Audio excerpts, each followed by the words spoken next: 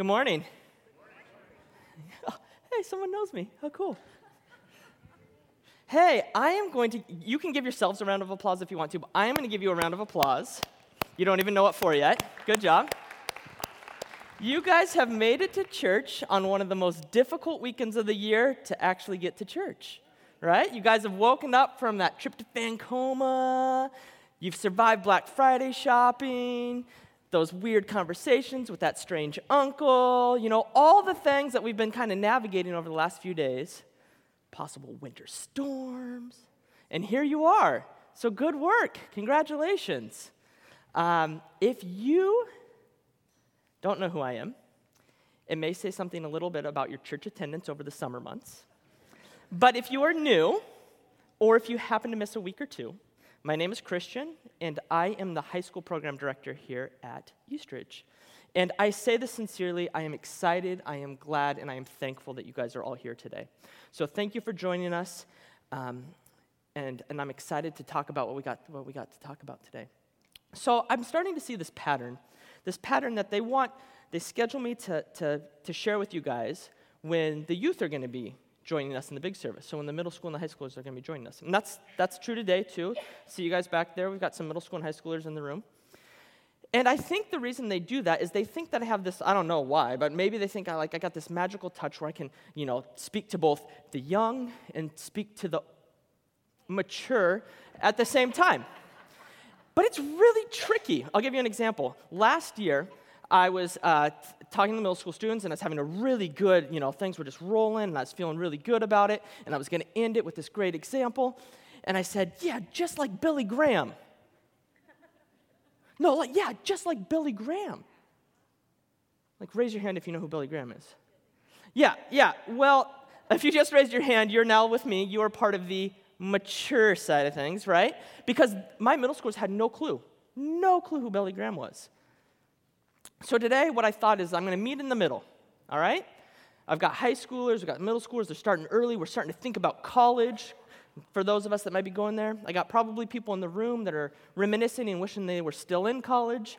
And so we are going to start with a story about my college experience. And I went to a school called Trinity Western University. It's in British Columbia, Canada. And it's a great school. But when I tell people I went to Trinity Western, people are always like, oh, so you went to a Bible school. No, not really. It was a Christian school, but I only took maybe 2, maybe 3 Bible courses over my 4 years. What I did is I went as a business student. So I went and got my BA, Bachelor's in Business Administration, from Trinity. And like I said, it was a great experience. I love my time there. And while I was getting my BA, I accidentally kind of backdoored myself into getting a political science minor, which, as I'm sure you can tell and relate with, being an American, getting a Canadian political science minor, it's done really well for me. I have no clue how the Electoral College works. But man, when I am at a party and the parliamentary system comes up, or people want to know about Stephen Harper, or my thoughts on Justin Trudeau, I'm all set, totally great. But business and poli-sci were different. They were kind of different worlds on campus. And my business department was in the nicest, newest building, 2nd, 3rd floor, had a Starbucks in the building, only Starbucks on campus. It was great. My teachers dressed up. They wore suits, and they drove fancy cars. And we tried to do the same thing. As students, we dressed up, and at the time, we wore these cool, satchel bags, and we pulled out our laptops when we got to class, and they had, 3 hours of battery life, and we're like, whoa, look at us. And, we would, do our thing, right? And then poli-sci was completely different. Those teachers wore flannels. They had socks with their Birkenstocks. We were in, the basement of a building. The lights were dark because, great thinking happens in the darkness. I don't know. And so, just these 2 different contracting worlds. And for everyone that was in the business department and the poli-sci department, so myself, we had a tough time. It was different, right? And so one day, I was taking business classes, finished up my class, and I came back, and I had a poli-sci class. And I get to poli-sci class, and I tell you, this is honest truth. This is true story. The guy goes like this. You smell like Starbucks. what? It's like, are you taking business classes? yeah, man, I'm actually a business major. I take business classes. And he said to me, he goes, hey, how in the world can you be a part of the business program as a Christian? So like, at the very worst, to be successful in business, you have to lie, you have to cheat, and you have to steal. He said, at the very best, you're just always thinking about money, and money ends up being the top priority, right? So how can you justify that? How can you make business and Jesus kind of go together? And that is why I went to a Christian college to learn about business, because I had the same question. At any point, does business and God overlap? At any point, can you find God in any business principles? And that's what I spent 4 years trying to find. When I was in one of my business classes, I believe it was first year, my professor put up this onto our screen. And I stared at it blankly, being like, I have no idea what this formula is. Maybe some of you do. Maybe some of you don't. Maybe if you're in finance, you've seen this formula. But this is the formula for compound interest. I'll put it in basic terms. This is the formula of magic, all right? It's a mathematical, magical formula. And it explains simply, if you put X number of dollars away for X amount of time, you will magically end up with X amount of money at the end. It's amazing. It's fantastic, right? Simply put, it's a mathematical way to take something small and turn it into something bigger than expected. It's the mathematical way to take something really small and turn it into something much, much bigger than expected and often understood. Guys, we are continuing our journey in Mark today. We are in Mark chapter 4. So if you have your Bibles, feel free to pull it out. Mark chapter 4. Most of the verses will be up on the screen if that's helpful for you. And we are going to finish with two parables today. And this is where Mark wraps up Jesus speaking on parables, okay? So we're going to catch the last two that Mark records of Jesus' time. And these two are kind of unique. I like them. The first one is especially unique because it's only in the book of Mark. It's not in any of the other Gospels, so it's only recorded in the book of Mark. And the second one is one that you'll probably recognize. It talks about a little seed. But both of these have a similar theme through them. They both start the same way. They both talk about the kingdom of God. And they are going to work at enlightening, describing, and kind of sharing and showing us what the kingdom of God is about. So let's begin, all right? Mark chapter 4, like I said, we are starting in verse 26 through 29. This is the first parable, and this is called the parable of the growing seed. So let me read it to you. Here we go. It says, "He also said, 'This is what the kingdom of God is like. A man scatters seed on the ground. Night and day, whether he sleeps or gets up, the seed sprouts and grows. Though he does not know how, all by itself the soil produces grain, first the stalk, then the head, then the full kernel in the head. As soon as the grain is ripe, he puts the sickle to it because the harvest has come.'" So what stands out right away about this parable? Well, to me, it's this idea of the power of this seed, the power of this seed. It grows and produces crop with no one helping it, right? It doesn't take any human intervention. It doesn't take any human understanding, but this seed has power in it, and it grows. We've been talking about parables as we've been going through the Gospels, and this summer we talked about parables a lot. I had the opportunity to share a couple different times on parables. And one of the parables I got to talk to you guys about was the parable of the soils, 4 different types of soils. And this parable kind of continues that theme, right? We're back into farming, we're back into talking about growing things, and we're back into kind of continuing this same idea, the same pattern. And we can see that how this verse starts. But I think it's important when we were talking about parables, we talked about this idea of that parables are stories, and they're usually simple stories. Sometimes there are similes for things or analogies for other things, and there's not one perfect definition to describe all parables.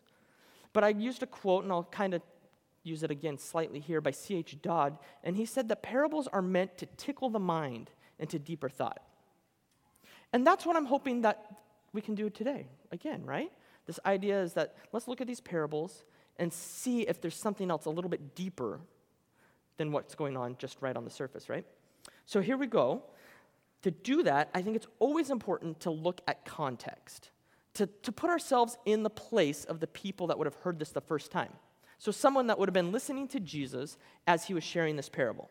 So let's look at these verses through those lenses, okay? Verse 26, let's start there. He also said, "This is what the kingdom of God is like. A man scatters seed on the ground." So the very first part, he also says, well, that means that it's a continuation. This is continuing a story that he's been talking about. Maybe it's him continuing straight off his parable about the soils. We don't know. It doesn't explicitly say that the scenery has changed or the people have changed, but we do know that it's because of that, it's a continuation. A better translated instead of he also said is that he continued saying. This idea of this is all a part of the story. This is all a part of what Jesus is talking about, right? So as you're listening and you're imagining as you're hearing this for the first time, you're like, hey, this is what we've been talking about. It's in theme, right? The next part says, the farmer takes the seed and he sows the seed. Well, that sounds really commonplace too. Nothing strange there. We've talked about how farming was a big part of their culture. They couldn't just go to Safeway and pick things up, right? So they were familiar with this idea of farming. And so nothing standing out there. So far, this story is sounding very, like commonplace. Verse 27, it starts, night and day. So that was the first part for me, I went, night and day, that's a weird, why are we starting at night? But for them, the Hebrew culture, that's how it worked. So night was the start of their day. So once again, here we are. We're still in the same sort of Jesus has said nothing that's kind of tickled the imagination to this point, right? All right, this sounds like a boring story about farming. Here we go. But things change in the second part of 27, right? Whether he sleeps or gets up, the seed sprouts and grows, though he does not know how. Now, if you're listening, or someone was listening, they would be like, wait a second. Does this Jesus guy not know about farming? Or is he belittling us? There's a lot of work that goes into farming. There's a lot of things that need to be done. Farmers are known to be hard workers. They get up early. There's a lot of things that go into making sure that you get a successful crop. And Jesus in this story is just saying that, it doesn't matter what he does. The guy can sleep and watch Netflix if he wants to. It's still going to work, right? And if you were listening closely, I think this is the part where you'd kind of ooh, what's he saying here, right? 28. All by itself, the soil produces grain. First the stalk, then the head, then the full kernel in the head. It's the same idea, right? Wait a second. There's nothing that's being done. They didn't ever say that it had to be watered. They didn't do anything to it. It just, up it grows. And not only does up it grows, but it grows correctly. It grows in the stages that it should grow in. It gets to where it's supposed to be at.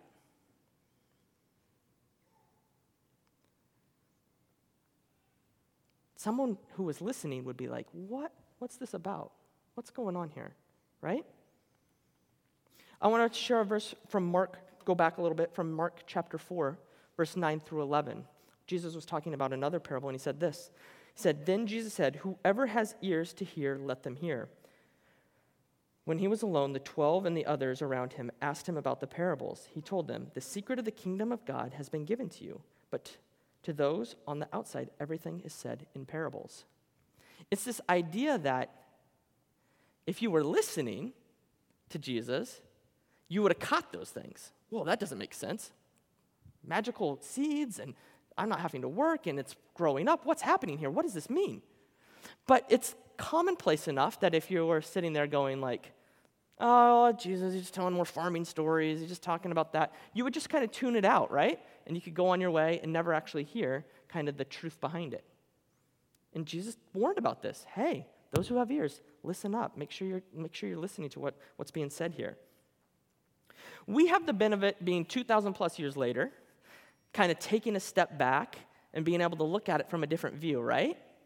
And for us, I think the view is a little bit clearer.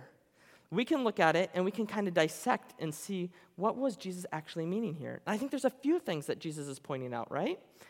The first is that apart from the sowing, apart from the person that has to put out the seed, the only human activity that is involved with this parable is waiting. Specifically, waiting in faith and waiting in confidence for the harvest to come. God doesn't use anyone else other than himself in that.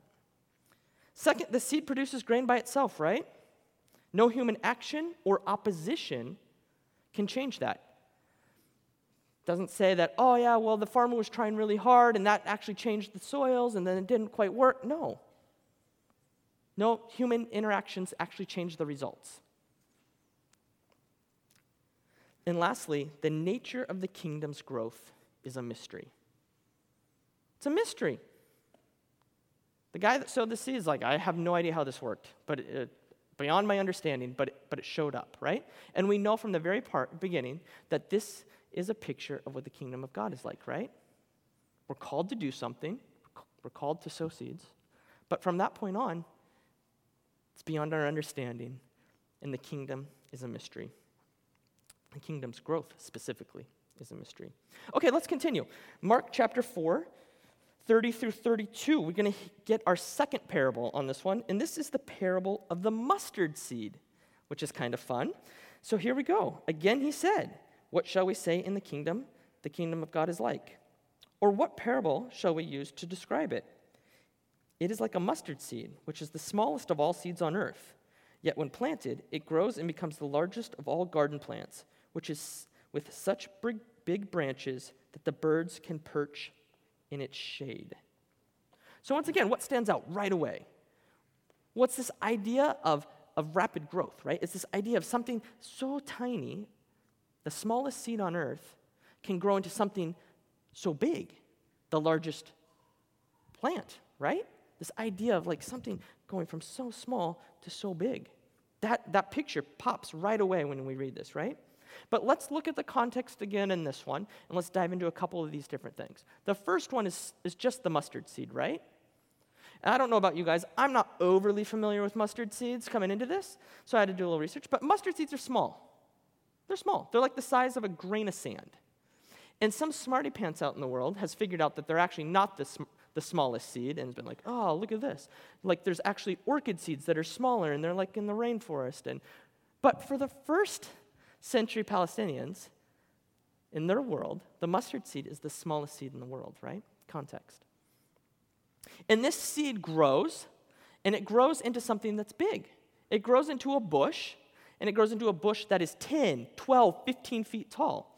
And actually, it grows really rapidly too. So once it's planted, it grows quickly. Once it's been planted, it's really hard to get rid of it. It's almost like a weed.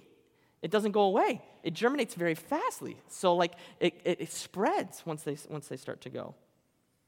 And people would have known this bush, would have known this tree. Fun little side note is that Mark uses bush, but the other two Gospels use the word tree. Because it's kind of interchangeable. It's this idea that it's not just a little bush. It's like a tree.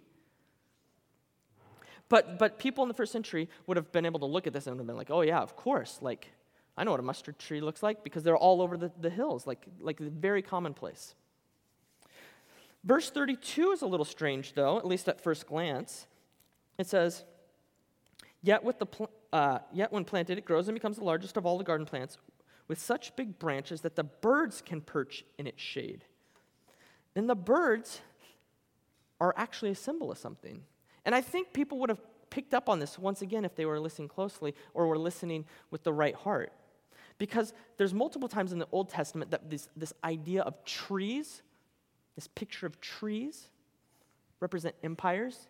This picture of birds represent people taking solstice in those empires. There's two examples in Ezekiel 17 and 31. Those two use examples of cedar trees. But I want to share another one with you today. It's from Daniel, and it's from Nebuchadnezzar's dream. So I'm going to read this to you. And just listen and kind of listen to the common threads that we just heard about this. It says Daniel 4, this is in Daniel 4, chapter 10 through 12. Like I said, it's Nebuchadnezzar's dream, and he says this: "These are the visions I saw while I was lying in bed. I looked, and there before me stood a tree in the middle of the land. Its height was enormous. The tree grew large and strong, and its top touched the sky. It was visible to the ends of the earth. Its leaves were beautiful, its fruit abundant, and on it was food for all. Under it, the wild animals found shelter, and the birds lived in its branches. From it, every creature was fed." So if you were sitting there deeply thinking about this, you might remember this story. You might remember this idea that, like, oh yeah, like this picture that the kingdom of God is going to go from something small into something big, and it's going to provide shelter for others, would have been this like almost normal kind of picture. Stepping outside of first century and stepping outside from when Jesus was telling this for the first time, and going to when Mark's readers were listening to his message for the first time, I think it's interesting there too. Because if someone was reading Mark and what he was talking about here and was reconciling this with their own minds, they would have thought about the Gentiles in this situation. The birds would have represented the Gentiles. This idea that like God's kingdom is for everyone. This idea that God's kingdom, anyone is welcome. Everyone can be a part of it, right? The kingdom of God will have small and insignificant beginnings, right? It's going to be just like a mustard seed, but it's going to grow into something great. Mark 4:33 through 34 is where we're going to wrap up. And it says this, it says, "With many similar parables, Jesus spoke the word to them, as much as they could understand. He did not say anything to them without using a parable, but when he was alone with his own disciples, he explained everything." Once again, it's this idea that parables illuminate the truth. But for those that refuse to respond, the parables actually conceal them, right? Sounds so basic. That's another basic, it's just a story, it's just, whatever, and you can just go on your merry way and kind of tune it out. But for those of us that hear, for those of us that are listening, those of us that are digging into what God's saying here, it actually illuminates the truth. Going back to the parable of the four soils, I think it's asking, hey, what soil are you? Are you soaking it in, or is it just falling on hard ground and getting whisked away by the wind or eaten up by the birds? Are you receptive, and are you listening? That's how Mark wants to finish it. Hey guys, look at all of this. This is the continuation of Jesus' story. This is where he's going to end the parables, but man, don't skip over it. There's a lot here. There's a lot of truth. Dig in. So what do we do now? How do we respond? Like I said, we're in Happy Valley, Oregon, 2,000 plus years later. What does this mean for us, right? Well, I think there's a few things. I'm going to share 3 of them with you. But I think there's a few things that we should do in response. And the very first one is I think we should contribute. I think we should contribute to the cause of the kingdom of God. And why I say that is going back to verse 26, right? What happens? He asks the farmer to sow the seed. He says, hey, I need somebody to sow the seed. Yeah, the rest of it isn't up to you, but you're still a part of this. And for whatever reason, God has chosen us to be a part of the process of growing the kingdom of God. So if we don't contribute, then we're actually not doing what we're supposed to do, right? We got to do that. We are called to be farmers. We are called to plant the seeds for the kingdom. Hey, do you guys remember that formula I put up at the very beginning, right? Compound interest, mathematical magic. It's really cool, and I got to share this with a few people recently, and I got super excited, and I was telling them, oh, no, look, this is how it works. You do this, and then it turns into this, and then, and they're like, what? That doesn't make any sense. I'm like, no, I promise you, it's amazing. Like, check this out. So I'm going to share just a little bit with you. This is kind of how it works. If you saved $1,000, okay, $1,000, from the age of 25 to the age of 34, that's 10 years. That means you have invested $10,000, using easy math today. $10,000, right? And you put it in an IRA account or something like that, and it earns 8%. You do nothing from age 34 to 65. You just sit around and eat bonbons. You do nothing, right? 65, you open it up.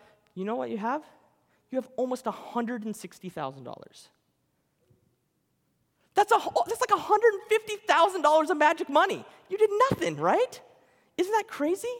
And then it gets really fun. You're like, what if I don't do 65? How about I go 67? What if I put like 1,100? Like you can make the numbers. It's super fun. Go home, play with it if you haven't done it before. High school kids, start saving now. It's amazing. But this is what you need to do, right? It's so cool. But it's this idea that small beginnings, right? Small beginnings can turn into great things. Sometimes we don't understand necessarily how it works, but small beginnings can turn into great things, great results. Some of you may know that I led Young Life in the Clackamas area for several years, and there's this amazing place called Washington Family Ranch. It's in Eastern Oregon, or Central Oregon, in Antelope, and it's their big camp for this region. And it's a fantastic place. It opened in 1999. And in 1999, they started having kids come in. They started sharing the gospel with kids, and they came up with this idea. They said, what we're going to do is if someone makes a decision for Christ while they're here, someone accepts Christ, asks them into their heart, what we're going to do is we're going to have them take a little rock, a little pebble, a little piece of tile, and we're going to have them make a pile. And can you imagine the very first week they got, I don't know, however many kids, and let's go do this. And then put it down and they make the pile, right? Then the next week at camp, they're like, oh, where was that pile? That looks like, let's go here, pretend this was it. You can't see it. You're just like, there's a few rocks, right? Since 1999, when it opened, over 20,000 high school students have put a rock or a piece of tile on that pile. They opened a middle school camp on the same campus, and 7,000 plus middle school students have added to that. There's almost 30,000 rocks on this pile now. That pile that probably that first week no one could even remember where it was or could see would now take a bulldozer to move, right? The same idea. Small beginnings can turn into great results. Sometimes you don't understand it. If you're just sitting there watching a rock pile, you wouldn't see it grow, right? But every once in a while you go back and you check on it and you're like, holy cow, something's happening here. We got to contribute. You're asked to be a part of it. So don't stand on the sidelines, contribute. Next one, and this is great for this time of year. Great tip no matter what. Don't stress, right? Don't stress. Did you catch that in the parables? The growth and the success of the kingdom of God is not a result of human actions or ambitions. They were sleeping. They didn't do anything. It wasn't because of them. It wasn't like, man, the farmer did a really good job on this one. No, he did what he was supposed to do. He contributed. But the rest, the results, were up to God. Now, I am blessed to have a wife in full-time ministry, and I am obviously in part-time ministry. And it is no fault of our own. We try really hard. But let's not just talk about this church. Let's talk about the full church, the big church, the everyone church. We in church like to tinker with things, right? We think that we could do some different stuff and maybe it would make things better. And some of it is great. I'm not trying to belittle or anything like that. But we need all sorts of programming. We need program for this and program for that and program for this and program for that. And then it changes. We don't need programs at all. It's got to be organic. People just need to come in and we need to do it this way. Or we need a fog machines and lasers. That's going to get them. Or we need PowerPoint. Or we need to change the music. More drums, less drums, electric guitar, no electric guitar. We're always tinkering. What if we make the stage this way? Or what if, it's not our fault. We're trying, right? But wouldn't it be good to sometimes ultimately remember that we're actually not in control of the results? We can do it. I get caught up in this in middle school, or in my ministry all the time with the high school students or middle school students, right? Man, if we do this, if we do that, I think that's really going to help. And I got another story from when I took a student to Young Life camp, same camp. I remember this vividly. I was sitting on the floor, and he was on the top bunk. And he said, hey, I'm going to accept Christ this week if I see fireworks. Meaning, if I see God show up this week, I'm going to do it. So, of course, what did I try to do? I was like, man, I'm going to pray for this, and I'm going to help this kid see some fireworks. So, like, lunch next day, I'm like, that potato chip kind of looks like Jesus' face. Like, shooting star, that was for you. I'm trying to, like, every little thing, I'm trying to, like, make it work for him, right? I have no idea what happened to that kid. I have no idea where he's at. But it's not up to me. I planted the seed the best I could, and God's got it in control from that point on. Proverbs 19:21 says this, "Many are the plans in a person's heart, but it's the Lord's purpose that prevails." Man, we can try to make things happen, can't we? And it's all for good. We can try to make things happen. But it's the Lord's purpose that's going to prevail. It's not up to us. We're called to contribute and called to not stress. The last one I want to share with you is this idea of prepare to be surprised, right? Prepare to be surprised. I didn't do anything. There's a crop. What, that little seed? 12 feet tall? How did that happen? Prepare to be surprised. Once again, Young Life Camp, another year. Took a bunch of students, had a great week. The end, last day, what you do is, like I said, you take the pebble, you put it on the thing. I had multiple students. I think I had 2 students that did it this year. Was so caught up in it, was so excited. Taking their picture, making sure, like, send it to mommy and daddy. Like, so excited for these students. I was really, really just jacked. And, like, got on the bus, headed back home. About an hour into it, one kid goes, "Hey, can you pull over?" Pull over? Yeah, pull over. Like, oh no, he's gonna puke. You're looking out the window, but not looking out the window at the same time. Gets out of the bus, comes back in, holds up a rock. He goes, "Hey, I just accepted Christ." What the heck? Dude, you did that 4 hours ago. I would have got the picture. Like, what kind of timing is that? Prepare to be surprised. You think everything's lined up. You think you got it all set, right? And all of a sudden, you're on a ride back home and whatever, and the kid's like, "Nope, now's the time." Jesus says, "Nope, it's gonna spring up right now." All right. I'm going to side derail myself here a little bit. There was actually, it was smoking hot that day, too. We're in Central Oregon. It's like 100 degrees that week. The bus shows up, and the bus driver's like, "Oh, yeah, on the way here, the air conditioning went out." Oh, bloody hot. It was a miserable bus ride, right? And so I'm just sitting there hating life after a week with students and just like, oh my gosh, what is happening? And God goes, "Yep, now's the time." Okay. Prepare to be surprised. Hey, if you've read your Bible at all, we've seen this happen, right? There's a guy named Gideon. He's got a cool story. He's going to lead an army. He's going to take on a battle. And God goes, "Nah, you got too many guys. Let's trim it down a little bit." He goes, "All right. How am I going to do that?" He's like, "Oh, do this weird tongue thing. See if they lap up the water. Oh, yep. There we go. Cut that down. Now you're down to 300 guys." Like, all right. So now how am I going to fight? Well, take some trumpets and play the trumpets. What? I don't know. Prepare to be surprised. God works in weird ways. David,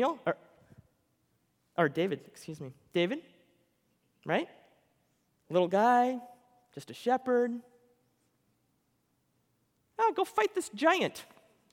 What are you going to use? A slingshot. Perfect.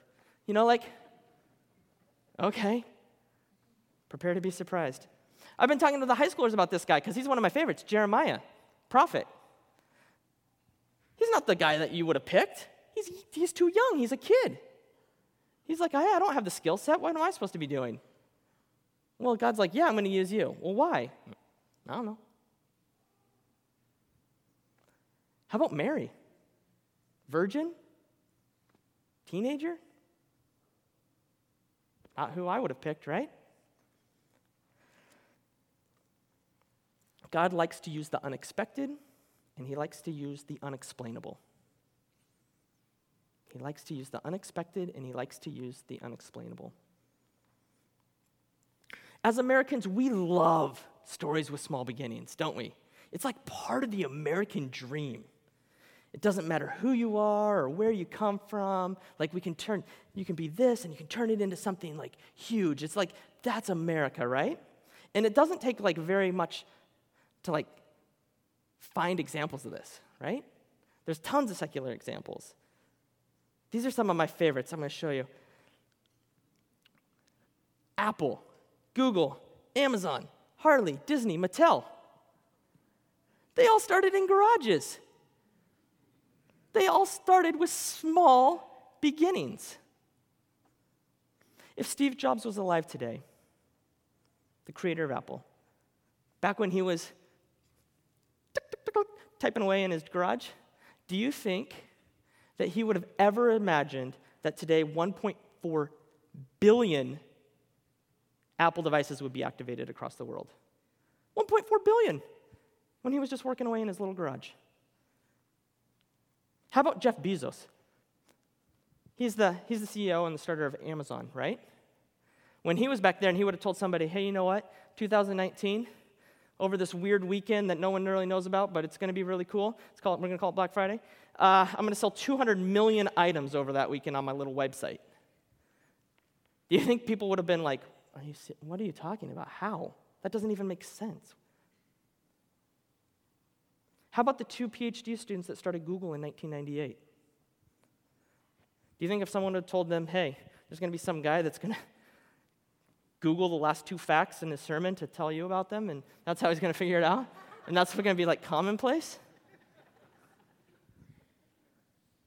They would have been like, what the? No.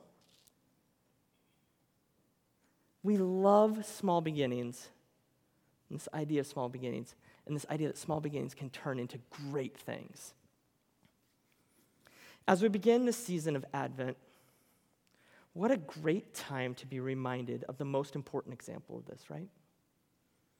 It's like this example of the ultimate small beginning. It didn't start in a garage, but it started somewhere similar. It started in a cave. It started in nativity, right? The Savior of the world showed up in an unexpected place. He showed up at an unexpected time.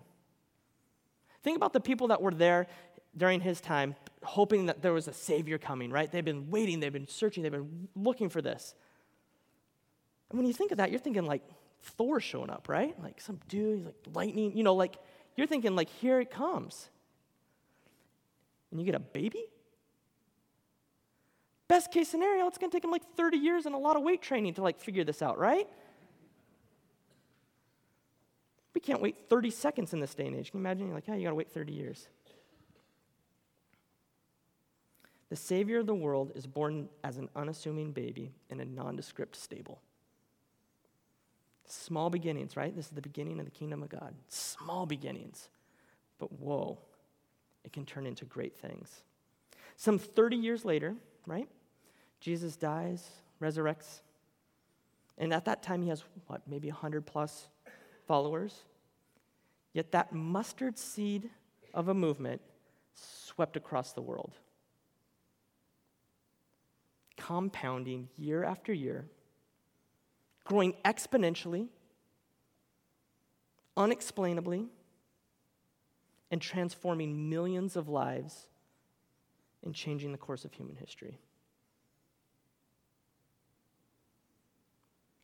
As I was prepping this week, there was this worship song that kept playing in my head. It's a new one. I'm not going to sing this for you. I'm not Ben, so I'm just going to read some things. I'll call the band out for you while I do this. But I want to finish up with just a few lyrics from this song because, man, it just hit home for me. It says this: I don't always understand and I don't always get to see. That's the way it starts.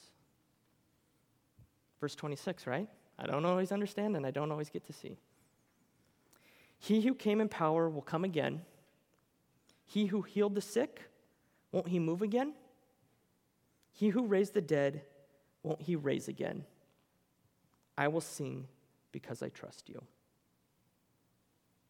One could never imagine the conclusion from the beginning. And such is the kingdom of God.